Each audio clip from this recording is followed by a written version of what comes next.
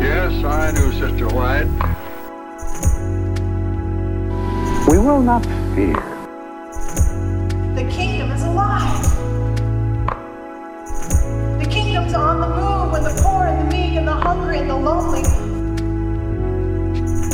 I'll never forget it. Welcome to Adventist Voices, Spectrum's podcast. I'm Alexander Carpenter, and I'm honored to be here with a longtime member of the Spectrum community, Donald R. McAdams. Thanks for talking with all of us today. It's my pleasure. So, I'm looking forward to talking to you in part because you've been such an important part of the Adventist Forum story, and your work as a historian and an administrator and a kind of educational pioneer and advocate has impacted a lot of the world that Adventism has tried to make a difference in. But we're also here to talk about your book, Ellen White and the Historians, A Neglected Problem and a Forgotten Answer. And we're doing a little bit of historiography here, in that we're going to tell a few stories. I'd like to maybe start out, before we get to the book and your research, could you just start with taking us back to the young Don McAdams, why you decided to pursue a career in history? I started reading history books when I was probably under 10, actually. When I was a student at Tacoma Academy, I used to go to the public library, check out, 2 or 3 books, and then when I needed to return them, I would check out 2 or 3 more. And I think I read more books that were not required during my high school years than I read books that were required. And the books that I chose for myself were far more interesting, as a rule. And I ended up just reading a lot of history. So I decided when I went to college that I would be a history major. There was no question about that. But what do you do as a history major? Well, everyone told me that law school would be good. So I started Columbia Union College with an intention to go to law school, but majoring in history. And I would say the person who changed my life in many ways, in fact, I would say, other than my parents, Grady Smoot has probably had a bigger influence on me than anyone else. He came to CUC when I was a junior, and I ended up taking every history course he taught. He was a very good teacher. And he pointed out to me that I could get a job where people would pay me to read history and talk about it. Amazing. And I thought, what a deal. Forget law school. This is going to be a lot more fun. So, I applied to several graduate schools, and actually I got into all those that I applied to, and I chose Duke University in Durham, North Carolina. And I chose as among my fields of specialty, my specialty was British history, particularly 18th century British history, not Reformation history.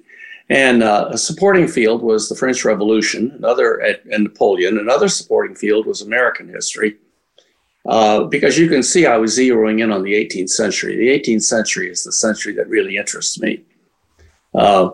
It's I think, inarguable that the last 500 years of history have been dominated by the expansion of Western civilization. Mm-hmm. Colonialism, imperialism, trade, technology. I mean, the West has given to the world not only technology, science and technology and industrialization, it's also given the world democracy. And the 18th century, and in Britain, was a place where democracy and the Industrial Revolution were really coming on strong and actually leading the way in Europe. So I thought it was a very interesting thing to pick. So when I was at Duke, I had some courses in the French Revolution and Napoleon. And the story, I think I mentioned it in the book, is that I was a faithful member of the local Durham Adventist Church, about 60 members, about 30 of whom showed up every Sabbath. And we had an evangelistic campaign with the conference evangelist, Archer Livengood. He came in with his trailer and his wife, And she played the piano and he sang and preached. And I was there one night. I invited one of my graduate student friends to go. My wife and I were there with this other couple. And Elder Livengood got up and started talking about the French Revolution. And he said some things that I happened to know weren't true because I was actually taking a class that very semester on the French Revolution. So I went up to him afterwards and I said, Elder Livengood, really, there's some things you really shouldn't say. I mean, that's not really the way it happened. And he said, follow me, young man. He led me to his trailer, went to his bookshelf, took down a copy of Great Controversy and read to me exactly what he had said. Case closed. Well, I was sort of stunned. And I determined that someday I was going to go back and look at that issue, but I was too busy. So the next thing that I think is really important is the influence of Roy Branson. Yeah. Roy was one of my dearest friends ever. I mean, we were very close at Andrews. In fact, Roy convinced me to join the Adventist Forum board. I was on one of the founding board members. I remember the initial meeting in the boardroom at Andrews University. And I believe Al Quirin was there and maybe some others. And I remember Roy took his shoes off and stood up on the table and said, here we are, we're changing the world. He was so much fun. So great. And Spectrum, by the way, is a huge influence in all of this. Without Spectrum, I don't think there would have been the 70s with all of the research on Ellen White. Yeah. Because you might remember or have read about it, you're a young person, but Roy and Harold Weiss wrote an article in one of the very first issues of Spectrum, maybe the first one, saying that Ellen White needed scholarly examination. Yeah. We need to understand her in her context. We need to understand her motives and look at her the way we look at other historical figures. And that triggered my mind with my, French Revolution issue. So as you know, my friend Bill Peterson, whose office was across the hall, then wrote an article, a short one really, just looking at the French Revolution. And his conclusion was simply that her sources were very unreliable. Mm-hmm. It was a short paper. Her sources were Protestant historians. They were very unreliable. And in fact, we could not trust her chapter on the French Revolution to be accurate. And as you will recall, maybe there was a huge controversy about that. Forth, Elder Bradley, the chairman of the board of directors or the trustees at the White Estate. And, I watched all that and I watched the heat Bill took, and it was not pleasant.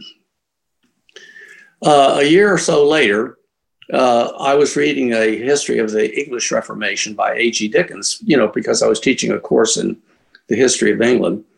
And I noticed his focus was entirely on the religious power of the Tudor period. And that really the break with Rome was driven by religion. I mean, everybody was talking about Henry VIII and his wives. Mm-hmm. The Marxist historians had put a complete different spin on it.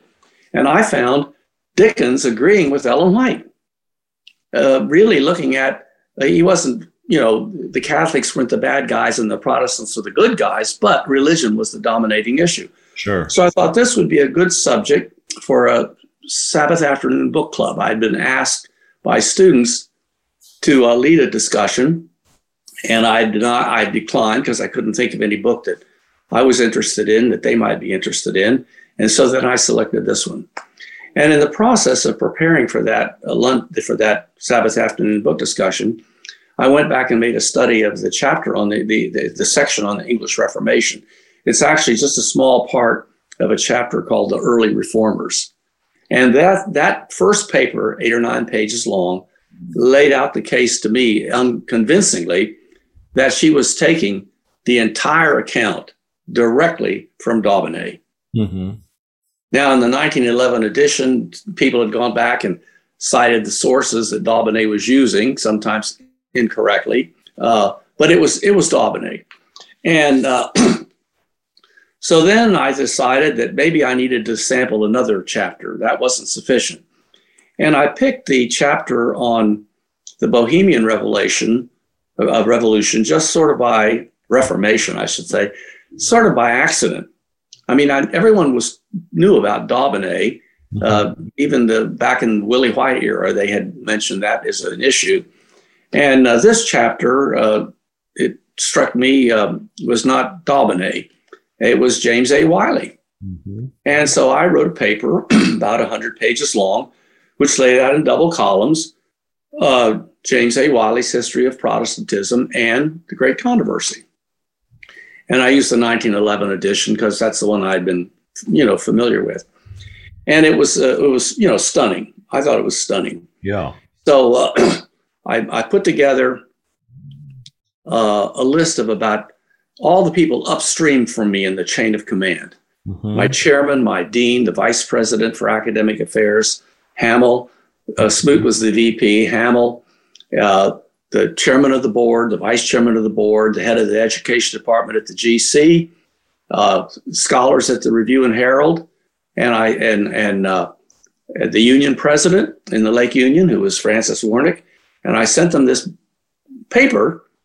And basically, it was the position that I held throughout the entire time was, you have a problem. Yeah, sure.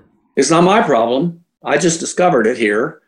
Probably others have known this before, but it's new to me. Mm-hmm. And you have a problem and you need to solve it. If I go out here trying to solve it, I won't be credible. I'd seen what happened to Bill Peterson. You need to solve it. You're the leaders. You can figure out how over time, carefully, cautiously, to educate the membership. I was aware of the pastoral concern for members. And, most of them didn't answer. Yeah. A few did by phone. Hamill said, Don, I agree with you. I think Arthur White has made claims for his grandmother that won't hold up. But you should just bury this in the heritage room for a while, 5 years. So I mean so the White estate, meanwhile, it said we're going to give it some study, and they appointed a little committee to study it. But that very summer, I was going to Washington to do some research on the history of the Adventist publishing work. I was obviously spending a lot of time at the White estate. And I got to know Ron Graybill really well. And now we get into a third big influence, Smoot, Branson, and now Graybill. And Graybill and I, this was the summer that Nixon was being impeached. And we would bring our sack lunches and sit out on the lawn of the, general conference and talk politics during the lunch break. And, I was near the end of the summer. I guess Ron, who had known this all along, was not sure he could really, not sure I'm the one he should tell. But about a week before I was going to leave to go back to Andrews, school's starting, and Ron says, Don, I need to show you something. And Ron Graybill is the one who discovered the manuscript, not me.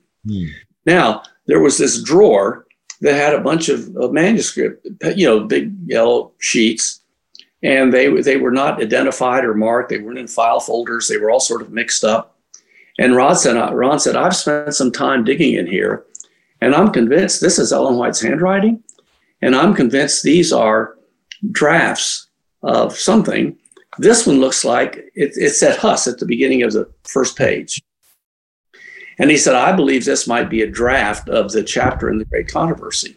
It's actually half a chapter. The other half's on Jerome. Well, third on Jerome. So he said, you need to see if you can read this. So I started trying to read it. Well, I couldn't.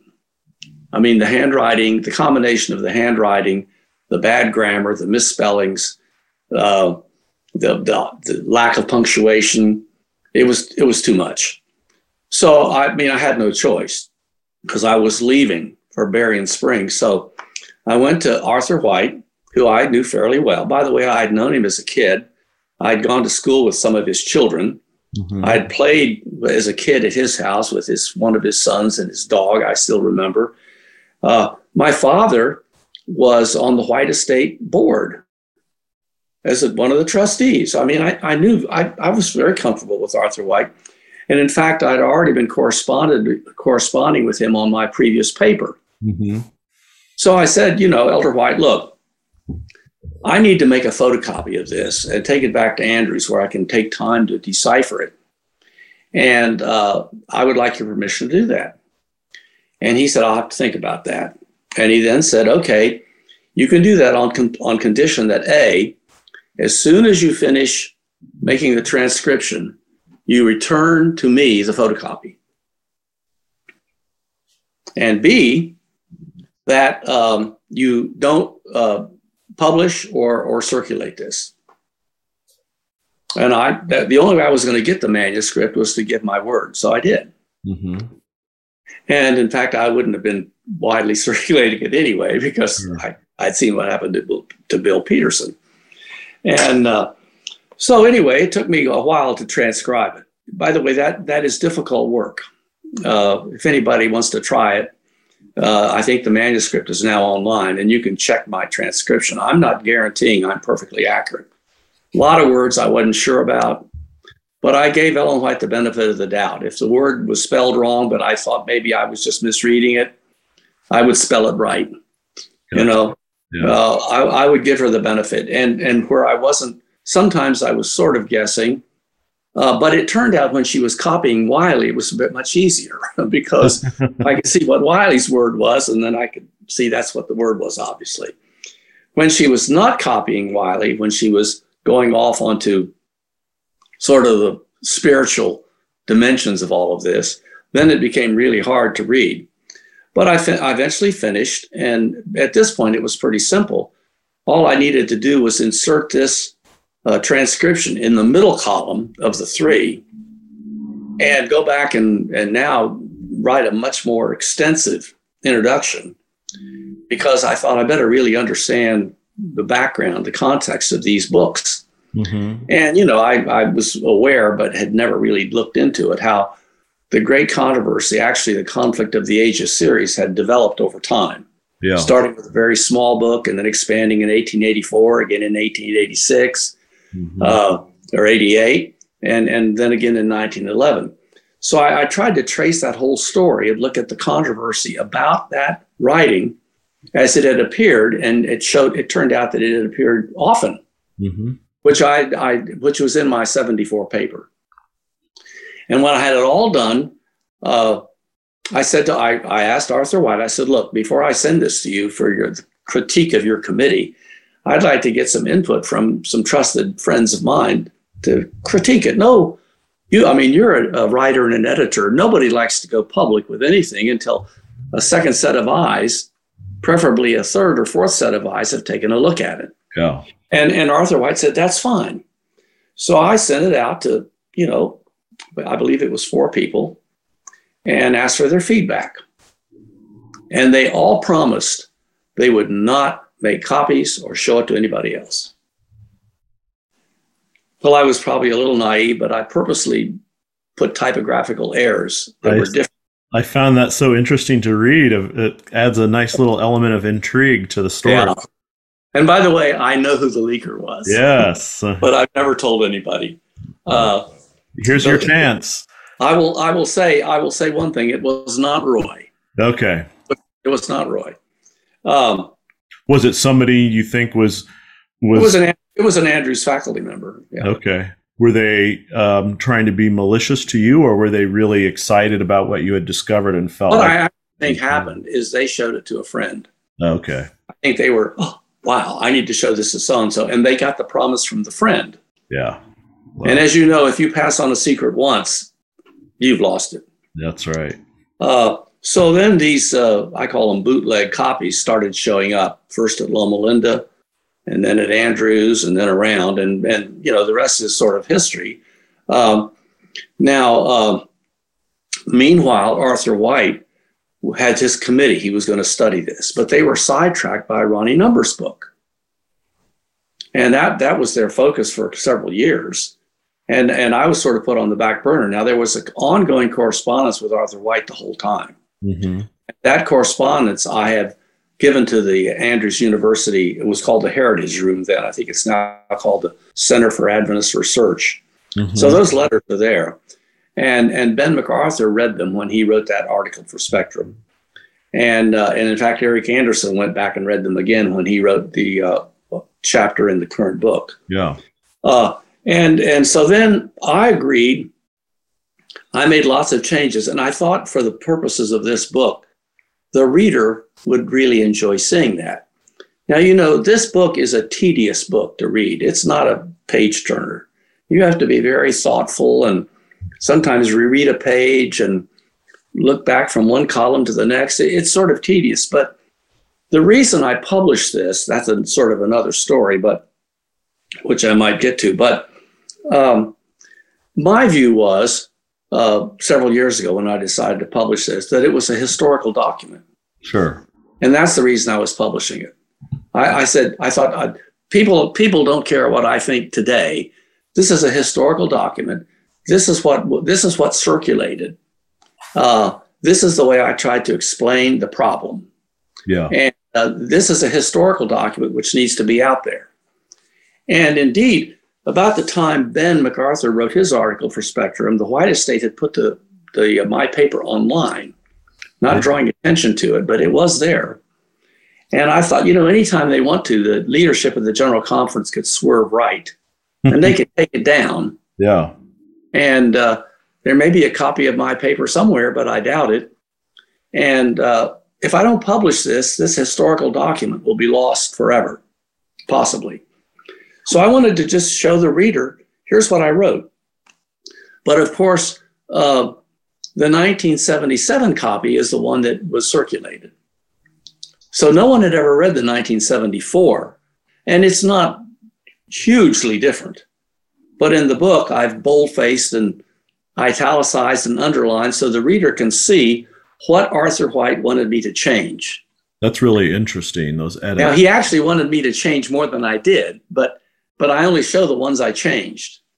And that is when I went back and compared them in preparation for this book, I was very amused because Arthur White was making a deal over an adjective, and there were several pages he just took out. And then there were some things he wanted me to rewrite. Now, let me jump in there on that and just talk about I think it's really fascinating to see, you say source, he says immediate source to describe Ellen White's use of Wiley, for instance. What was his motivation, if you can speculate on that, given all the experience that you have? Well, I think before he wanted to release it to the church leaders for broader feedback, he was aware that copies would probably get out. Yeah. And as it turns out, they did. The bootleg issue that got out from Andrews. And so he wanted to soften the language as much as possible, take out some embarrassing things that there was no explanation for, and try to soften the whole thing, because the White Estate, that's another sort of interesting story, has evolved over time as challenges to Ellen White have come along. Their strategy has been to concede as little as possible, move the goalposts, and then shut up. And that was done in the 1880s. That's why that little statement at the beginning of the Great Controversy that I quote, that's why that was added. Kellogg called it a crawl out, but it was a response to criticism. The criticism then, and this is, I think, really interesting. I don't think I make this point in the book. I guess I do. The criticism was not that she was borrowing stuff from other people. The criticism was that she wasn't citing it. Yeah. It's interesting that that generation didn't have a problem with her copying stuff from the historians. It's almost as if they knew she hadn't seen that in Vision. Yeah. And in fact, she was promoting these very books that she was copying from in the review. Exactly. So neither she nor her readers were expecting all of that stuff to be based on Visions. Yeah. But they did object to the fact that she was not citing quotations. So that little crawl out, as Kellogg called it, was put in the 1888 edition. And then in 1911, they went even further and revised sentences, which you can now see in my book because although I'm now using the 1888 edition, there are footnotes identifying all the changes made between 1888 and 1911. So that's the White Estate strategy, yield what you need to, move the goalposts, and then sort of bury the issue. And they did that again in 1919. And the issue was pretty successfully buried until the 50 years. And it's been pretty much buried for the last 50 years, actually. Though there's been a huge amount of research on Ellen White and lots of books, written articles about her. Mm-hmm. The issue of her sources, did she see it in vision or did she not? Is it true or is it false? That issue has sort of lain dormant. And the one who really resurrected it quite a bit was George Knight in his book, Ellen White's Afterlife. Yeah. And his point is that a lot more was claimed for her after she died than she had claimed when she was alive. Now, by the way, she did claim a lot. We still have a bit of a dilemma there, which we might get to if you have time. But yeah, let's jump into that because I think, George Knight, you reference him and also Gil Valentine and the work that they did as part of the stepping stones that led you to publish this book. Do you agree? George Knight's been a kind of a comfortable middle ground in Ellen White studies, popularizing, nuancing. It doesn't have the sort of brutal force of Ron Numbers or Walter Ray. In what you're doing here, do you agree that basically I think Arthur White was claiming more than Ellen White was? Yes, I think Arthur White was claiming more, and I think Willie White was claiming more than Arthur White. Willie White was claiming more than his mother, and Arthur White was claiming pretty much the same thing Willie did, maybe even more so. And the nuance was, which is sort of subtle, but really, pretty obvious to any reader. The Arthur White spin, it's sort of subtle. It's the belief that was held when I was a kid reading Great Controversy as a kid. And it is the belief that I think prevailed from 1919 all the way up until really, Bill and Ron and me and others started digging. Yeah. And that was that, and I'm just talking about the history right now, not about the science. Sure. She saw it first in vision. Then, when she read history, from time to time, she would find a paragraph, a phrase that, that's something I saw. And because it was stated so nicely and clearly, she would copy that. Mm-hmm. That was the argument before my work. I've heard that. Now, it turns out when you read the book here, it's totally an impossible position. Yeah. Because she's not finding a statement here and there. She's basically copying 100 pages. The manuscript is 86 pages, I think. She's copying 86 pages directly from a source. And you can see it. Now she abridges it some of the time. Some of the time she skipped a chapter. Some of the times, a paragraph. Sometimes she skips 2 or 3 paragraphs. But everything is a close paraphrase and frequently an exact quote. And it's sequential. There's nothing in the manuscript that's not in Wiley's book. No fact, nothing. It's copied. So she didn't just happen to run across something here or there. After my paper was examined by Arthur White, he made he moved the goalpost just a little bit more. And those are pointed out. They're sort of subtle, but they're pointed out in the chapter where I sort of analyze his toward a factual concept of inspiration. Mm-hmm. So now the argument is in the process of borrowing from the historians descriptions of things she had seen, she would occasionally pick up a minor error. So that's I think the official position since the 1970s. Yeah. Now, a historian would say, what's a minor error and what's a major error? If it's minor, why is it in the book? Yeah. She doesn't tell us the color of the clothes John Huss was wearing. That would be a minor point. Mm-hmm. But the points she does mention are all the minor points she mentions are all mentioned for a reason, because they help to hook the narrative together and make it go. And furthermore, some of the mistakes are not minor. I mean, to describe Prague under interdict as shutting the whole city down for weeks and everybody suffering, when in fact it didn't happen, that's minor. To put Huss in one place when he's in another place is not minor. I mean, if I put George Washington in South Carolina when he was in fact in Virginia, people would say that's not a minor error.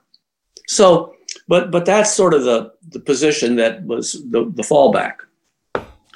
Well, back to George. He's a good historian, a fabulous writer, a friend. I enjoy his work. I enjoy his company. He wrote a nice blurb for the back of the book. Mm-hmm. George's history is as solid as anybody's. I mean, he doesn't fudge the facts. The facts are the facts.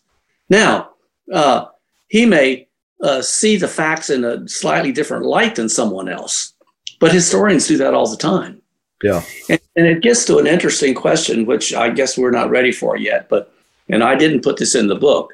I have said we need a definition of inspiration that can account for the facts. Mm-hmm. I think that there are, notwithstanding that I call it a neglected problem with a forgotten answer, the answer that was forgotten during the period from the 70s to the present was that she actually admitted a lot in her own lifetime, and that her contemporaries didn't view her the same way we have since. But it's also true that she made a lot of very strong claims, and they are in Arthur White's paper, Toward a Factual Concept of Inspiration. Yeah. And I quote those claims. That's a really interesting chapter. And some of them are very strong. I think a definition of inspiration has to account for those. And I don't attempt to do that in this book. I've thought of writing a paper where I would try to do that, but I don't know if I will or not. But anyway, the reason I did publish the book was because I went to a meeting of the Association of Adventist Historians. Mm-hmm. You have another question? Yeah, actually, let me kind of bookend what you were just saying about this chapter 4 on this factual concept of inspiration, because I think your paragraph here on page 229 is worth reading for the audience so they kind of understand what you're saying. If you don't mind, I'd love to get your thoughts on what you wrote here. To me, the evidence is indisputable. Ellen White read history. Period. She dreamt about what she read and believed the dreams were visions of the night. But whatever she saw, what she wrote was what she read. No visions were required. I think this really helps break things out, and I haven't heard people really separate out how she was reading, dreaming, what she was attributing the narratives to. Adventists should take seriously the spiritual intent of Ellen White's historical writing. Her history should inspire them, but there is no need to believe that it is based on visions. The evidence is that it was not. A concept of inspiration that does not recognize this fact is not factual. That you must have labored over the wording there to really summarize the issues. I did, but I think that is you might say the distilled truth. Yeah. I think the evidence is indisputable. Now there are people that are still disputing it. There are still people who believe in a flat Earth. There are people who believe a lot of things. Yeah. And they can twist and turn and come up with explanations, but it's like the Ptolemaic explanation for how the solar system works. It actually did predict the motion of the stars and the planets. I mean, the motion of the planets. But it was clearly a very complicated argument. And the simpler argument that Copernicus put forth is that, hey, wait a minute, they revolve around the sun. Everything doesn't revolve around the earth. So the simple, obvious explanation is that she's copying historians. The pattern of usage is overwhelming, whether she copied historical errors or not. And somewhere else in this book, I state that if Great Controversy was based on Thomas Fudge, the current leading scholar on Huss, and was doing to Fudge the same thing she did to Wiley, it really wouldn't change the conclusion. She's getting the work from a historian. Yeah. In this case, we wouldn't find any errors because Fudge has dotted the I's and crossed the T's. So the errors are not the important point, but they're interesting. Yeah. But the pattern of copying itself is the evidence. And I think it's indisputable. Now, someone else might read it and say, oh, I dispute that. Well, fine. They can believe whatever they want. But I don't think you would ever convince a third party of that point of view if they didn't already start saying, I believe first, and then I'm going to try to figure out some way to keep my belief and acknowledge this. We know Ellen White read history. Yeah. Yeah. Books were recommended to her. Yeah. She found books in, Andrew's library. And we know she had dreams. Graybill makes a point in the book, as you know from reading his chapter, that she didn't have visions at that period of her life. She had dreams, which she called visions of the night. Mm-hmm. And in fact, have been described as flashlight. Now, that's not a video where it goes on for 20 or 30 minutes in a nice even flow. It's a picture, a flashlight. It's like dreams, mm-hmm. right? Visions of the night, dreams. Now, there's no doubt that she was, I believe Ellen White is, in my view, is not a fraud. She's an honest person. She's human. Wow. She's capable of exaggeration, Sure. Yeah. But she's not trying to mislead a bunch of people and pull the wool over their eyes. She had these dreams, and she did see flashlights. When she's recalling all this, years later, when she's asked about it, keeping the chronology straight might be a little bit difficult. Yeah. I read it and then I dreamed about it. Sure. Here's a woman who's intentionally spiritual, obsessed, if you will, with this calling. Yeah. And she's reading Daubigny or Wiley or someone else, and she's struck by it. And she decides to write it. So now she has the book open in front of her and she's writing, and she's working late into the night. We know that was a pattern. And she dreams about what she's working on. We all do. Yeah. Years later, when asked, does she remember whether the dream came before or after? I have a good memory for a lot of things. I can remember my students at Andrews University, but I can't remember which year they were in, which ones were first and which ones were second and which ones were third. I think that paragraph describes I think that paragraph describes the evidence. Yeah. Now, someone might try to interpret the evidence differently, although I don't think it's possible to do that in a rational way. But so my point is the spiritual intent we should take seriously. Her history should inspire us, and it does. But we don't need to believe it was based on visions. And the evidence is that it wasn't. Yeah. So the current fallback position that here's another point. The current view requires you to read Great Controversy. And if it's a big point, it has to be true. If it's a little point, it could be an error. So the reader's supposed to, this sentence is true. This sentence was seen in vision, and this sentence wasn't. This sentence was, this sentence wasn't. Furthermore, if she saw this in vision, then Wiley had to have seen it in vision. So as you know from reading this, Wiley tells us sometimes what Huss was thinking. No historical documentation. How did Wiley know? And Ellen White quotes Wiley, angels came and spoke to him in the night. Yeah. We have no letters, no testimony that happened. So Wiley has to be inspired. And then furthermore, there's the argument of what I call an inspirational parsimony. Why would God bother to give you a vision revealing stuff that everybody already knows? It's out there. What's the point of that? Yeah. I've got one more question on this, just on that topic, because I really appreciate your comparative analysis and the methodology. Really lay it out for folks. There's chapters in here that are riveting, and then there's chapters that are there for someone who really is going to question the evidence. And you've kind of put it all together for your interlocutors. You have really you've traced the writing of Ellen White in a way which is connected to her consciousness, and I'm just wondering, given that maybe it takes inspiration to get inside Huss's head and understand what was going on. I want to come back to that. Maybe this doesn't go anywhere, but I'm curious because you've spent so much time kind of seeing how the pattern of her writing, obviously connected to the thoughts that she's having.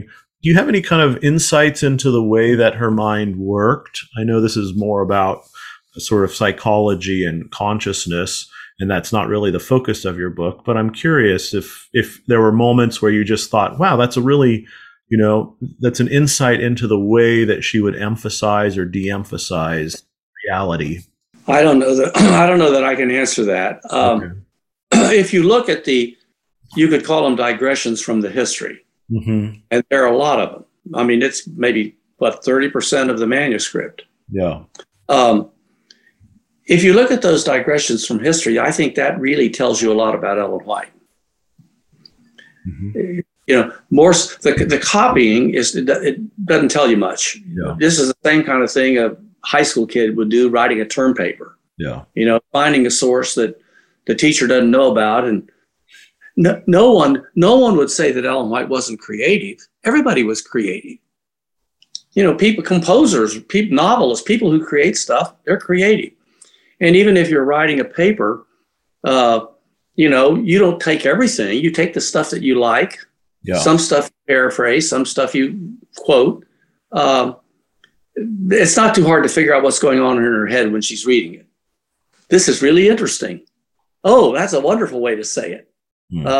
I got to bridge this a little bit. It's getting into too much detail here. My reader won't be interested in that. I'll just summarize with a sentence or two. Okay. And you notice that Marion Davis gets a crack at it. Yeah. She enormously, her work is more than editorial. She'll take entire huge paragraphs and turn them into a sentence. These paragraphs are paragraphs that are almost directly taken from Wiley. So you could say she's paraphrasing Wiley, or you could say she's paraphrasing Ellen White.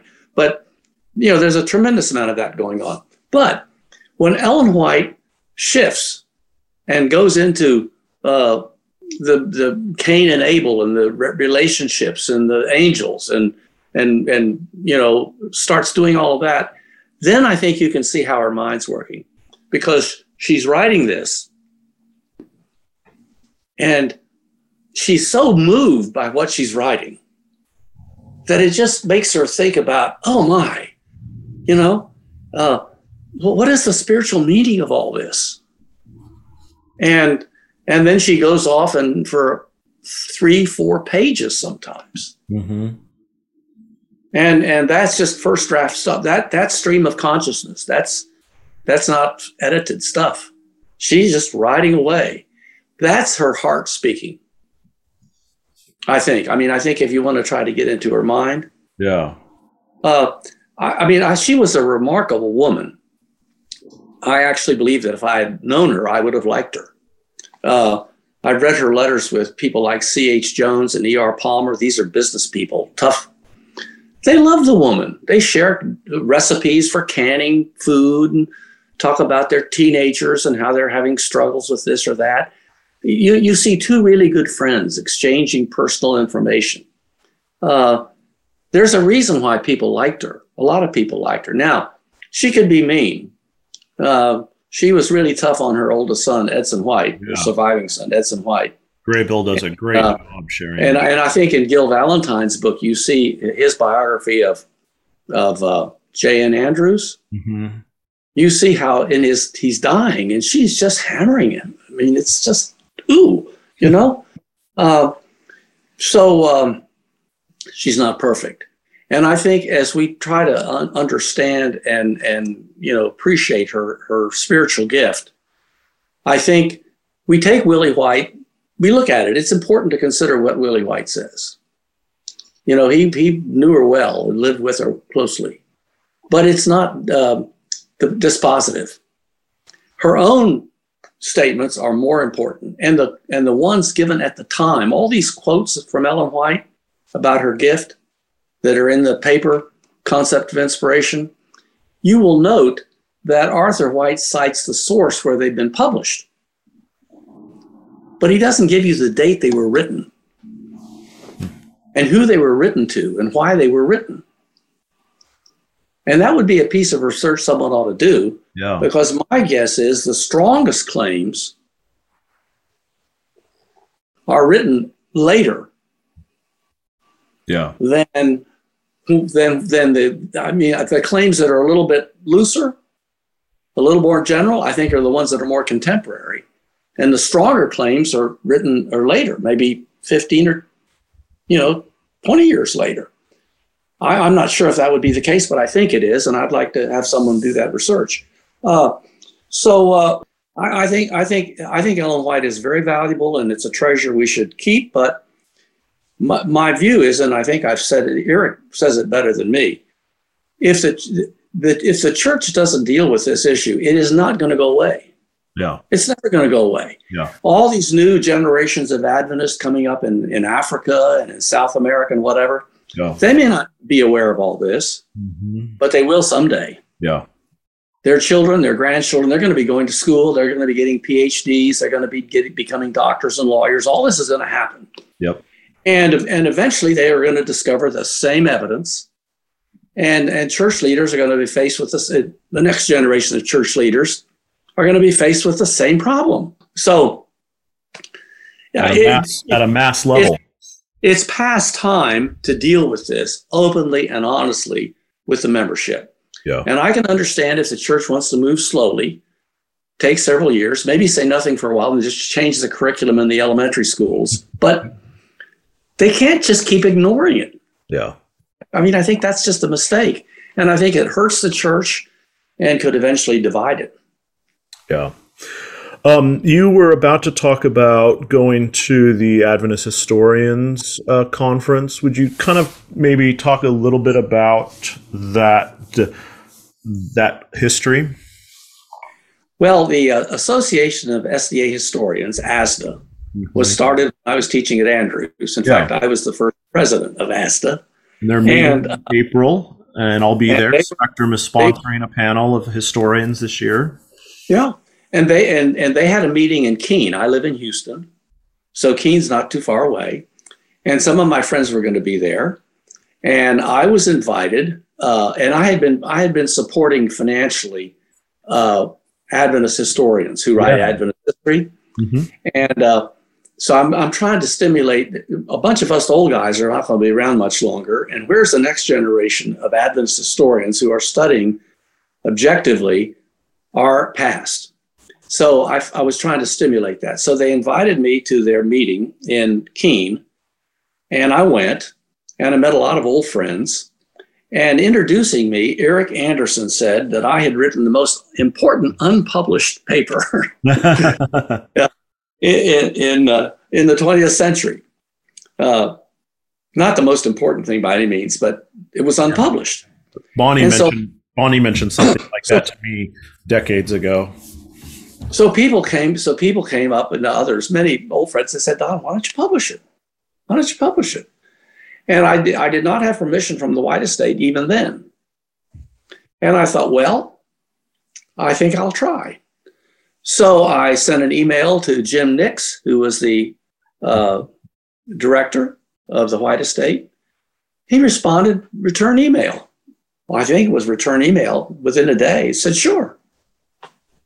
So I thought, well, the church is changing. This is great. And in fact, the fact that Oak and Acorn has published this shows to me that the church is changing. So I thought, well, that's great. So I'm going to do it as a historical document just to get it out there. And I didn't start with the idea of putting it in context. I was just going to publish the paper. And then I got to talking with people that I respect, Gil, John, Larry, Garrity, others, Eric, others. And they said, no, you need to put your paper in context because there's two stories going on here. And so my book, in a sense, is like a double play. There are two stories going on. One is Ellen White's history based on visions? The other is the Adventist Church in the 20th century coping with the problem. Yeah. Specifically in the 1970s, coping with the problem. And so that was other people's idea. So that's why I asked permission from you to reprint 2 articles from Spectrum, and why I tried to get permission from the brethren to reprint Arthur White's paper and the series he wrote for the Review. By the way, that's a funny little story too. I made the request in May, and I think it's in the footnote now. I made the request in May.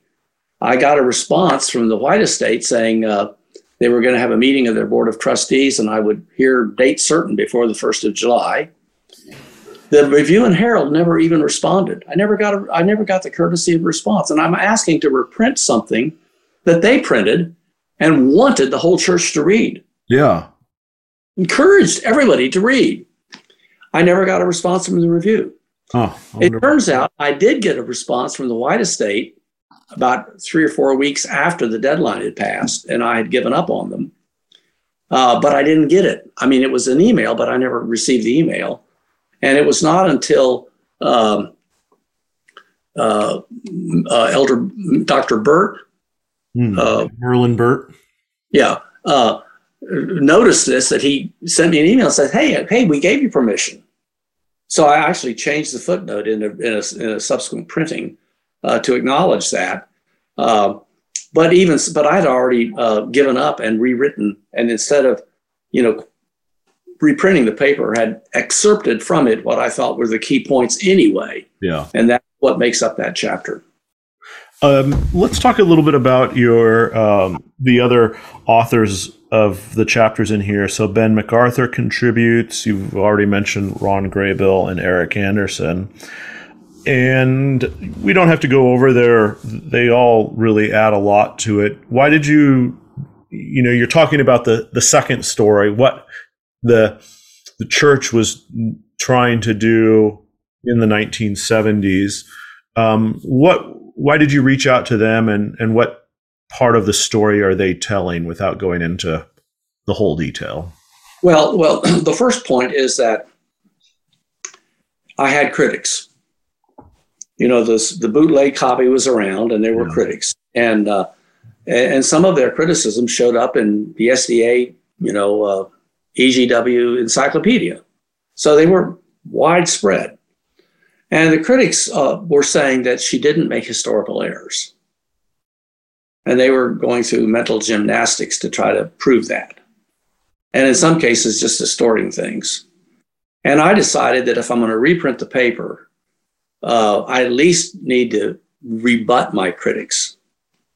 And I asked Ron Graybill to do that because he had done a lot of work on that at the time. There's this little story in here about our friend Gerhard Hassel, who had, in a really, I would say, unethical way, tried to undermine my work without me knowing about it. That had gotten Ron all stirred up, and he had done a bunch of research on historical errors. And he was satisfied that they were valid. And so was Bob Olson and others. And then there are others who picked up on his work, and, so there are half a dozen critics out there that have taken the position that there were no errors. So Graybill was the perfect one to write a chapter saying, okay, let's look at the most modern authorities and the documents and let's see. And he concludes what he concludes. You can read his chapter. Then it also turns out that my article in Spectrum about the shifting views of inspiration, it's been cited a lot, and I think it maybe remains to this day the best summary of all that Ellen White research that went on in the 70s. Yeah. And it actually Fred Harder in a Spectrum article early on anticipated much of this. And there were a lot of people involved. And I want the readers of my paper to see the context in which it was around. I mean, there was movement in the church. People were thinking, people were writing, and they were not having questions about her authority. But just after I wrote this, they were having questions about her authority earlier. Sure. Particularly in the area of science and geology. So that chapter was to put my paper in the context of this broader work. And then Ben MacArthur's paper, which he had written and also published in Spectrum, gave the backstory of my negotiations with the White Estate. And I thought that's also part of the context. Yeah. And then Ron is rebutting the critics. And then finally, I wanted someone to sort of tie it all up and say, where are we now? 50 years later, where are we now? And Eric took on that role, and I think wrote a very clever, witty, Eric's a great writer, chapter, in which he tries to point out that we don't have to throw out the baby with the bathwater, to use a hackneyed cliche.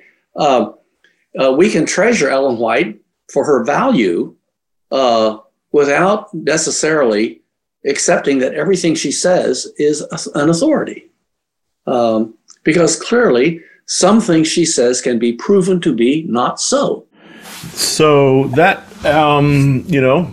gives us moral responsibility in a way. It puts it back on the reader and the Adventist. We have to make decisions, and it requires some critical thinking, which I guess is scary to some, but it also offers some creative, spiritual space. Yeah, and in this book, I really didn't want to tell Adventists, here's what you need to believe. I wanted to say, here's the evidence. Here's how I interpret it. Here's how Arthur White interprets it. You choose. Here's the refutation of the idea that there are no errors. That's part of the evidence. So here's the evidence. Here's one way of interpreting it. Here's the way that the church leaders have interpreted. You choose. This is a job for the Adventist public, for the membership. Yeah. But in order to make this choice, they need to know what the evidence is. And they need to know how the brethren have responded to the evidence. Now, if the brethren have some new responses, I hope we'll see them. You may not know, because I'm not sure that you pay that as much attention because of probably some wise choices you've made, but my job means that I have to pay attention to Ted Wilson. And I did notice that he's doing a series on YouTube where he's going through each of the Great Controversy chapters and expounding upon them. Well, so I wonder if he will acknowledge that anybody has actually pointed out how these chapters came to be written. Or will he just take them as they stand? Yeah. And, frankly, Alexander, it's a mystery to me why Ted Wilson and others want to distribute millions of copies of Great Controversy. I don't see how that helps. No. I don't see how and I actually referenced that in the 1974 paper I wrote. The great enemy of Christianity, it's not been the papacy. The papacy kept Christianity alive for thousands of years, a couple thousand, 1,500, whatever. You could say it's Islam. Boy, there were really fights between Muslims and Christians for a long time. Yeah. Not a word about Islam. We've just had a fight going on Spectrum between one of our authors, Admiral Nakube, and Clifford Goldstein, who's kind of an apologist for the Ted Wilson agenda. And the missing story of Islam, if you understand the history of Christendom in Europe, Islam is the major force that's threatening the very foundations of their, the civilization. And they would have conquered all Europe, but if they get it in Vienna won a couple of battles in France. I mean, who knows? Yeah, if Daniel's having visions about the history of 2,000 years of Christian existence, why is Islam not part of that? That's a question I have. And describing the end of the world is happening in 19th century America over Sunday laws. How does that make sense to Adventist believers in Africa, in China, in the South Pacific? I mean, I don't see why it's to the church's advantage to try to distribute this book like the leaves of autumn. Yeah. It's a national myopia is what we're still so focused on America as the center of global Christianity, and as Philip Jenkins, among many others, has pointed out, that is rapidly changing. It's like if it doesn't happen here, it's not important. Yeah. Well, it's been great talking with you, and maybe we need a campaign to distribute this book around. I think it would make a really interesting discussion book for certain Sabbath school classes, and the history that you lay out in the 1970s is something for any Adventist who's interested in the kind of history of Adventist education. They really need to pay attention to that, because there was a lot of hard work put in by our historians, and some important navigation that occurred there as well. As you look back on it, my final question here, what lessons did you learn from this experience that have guided you for your life? Well, besides, don't share papers that you don't want other people to read. Well, I want to make one point, and then I'll answer your question. Yeah. I want everybody to note the centrality of Andrews University and Spectrum in this whole story. Spectrum made possible an outlet. Without Spectrum, a lot of this wouldn't have happened. And if you think about it, the people that have dug deeply into Ellen White, they have their roots at Andrews University in the 1970s. Ronnie, Bill Peterson, myself, Don Casebolt, they all go back to Andrews in the 70s. And let me tell you, it was an exciting time to be alive. The Adventist Church had a university at last, and Adventists from all over North America were sending their brightest kids to Andrews, and we had good students. I had half a dozen history majors that I'd put up against history majors anywhere. Eric, Ben MacArthur, Harvey Bernice, Brian Strayer, I could name more. John Ney, who went into the diplomatic corps. We had really bright students, and there was this electricity of we're doing something fresh and new. And it was killed. It died away. I guess in terms of big lessons, I've learned that in the end, you have to rely on your reason. Your reason can fool you, it can trick you, but it's the best tool you have. Revelation doesn't trump reason, because reason determines what revelation you believe.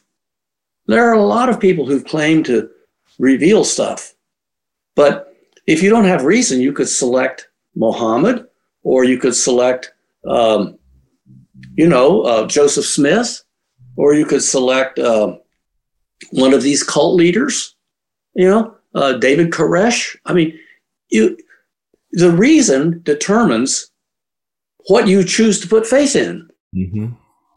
And I think faith can be irrational. In fact, it obviously is. Yeah. But it can't be irrational. And I think that's the deepest insight I've gotten doing all this work, is that Paul says faith is the belief in substance of things you can't see. But if you can see it and it's not true, then you can't believe in it. Yeah. So it's not irrational to believe in God. It's sort of irrational. There's a lot of evidence around that confirms that this is a good choice. There's a lot of reasons to be an Adventist and say this is a good choice. But faith and revelation can be irrational, and I think by definition must be. If it's rational, you don't need faith in revelation. You can do the math, and there it is. But it can't. Belief cannot be irrational, and so flawed as your reason may be, you got to go with it. And yeah, that has actually guided my life. Well, thanks for those words of wisdom. It's been a delight talking with you, and thank you for all the work that you've put into telling the Adventist story here. Well, it's been a pleasure. Yes, I do, Sister White. We will not fear. The kingdom is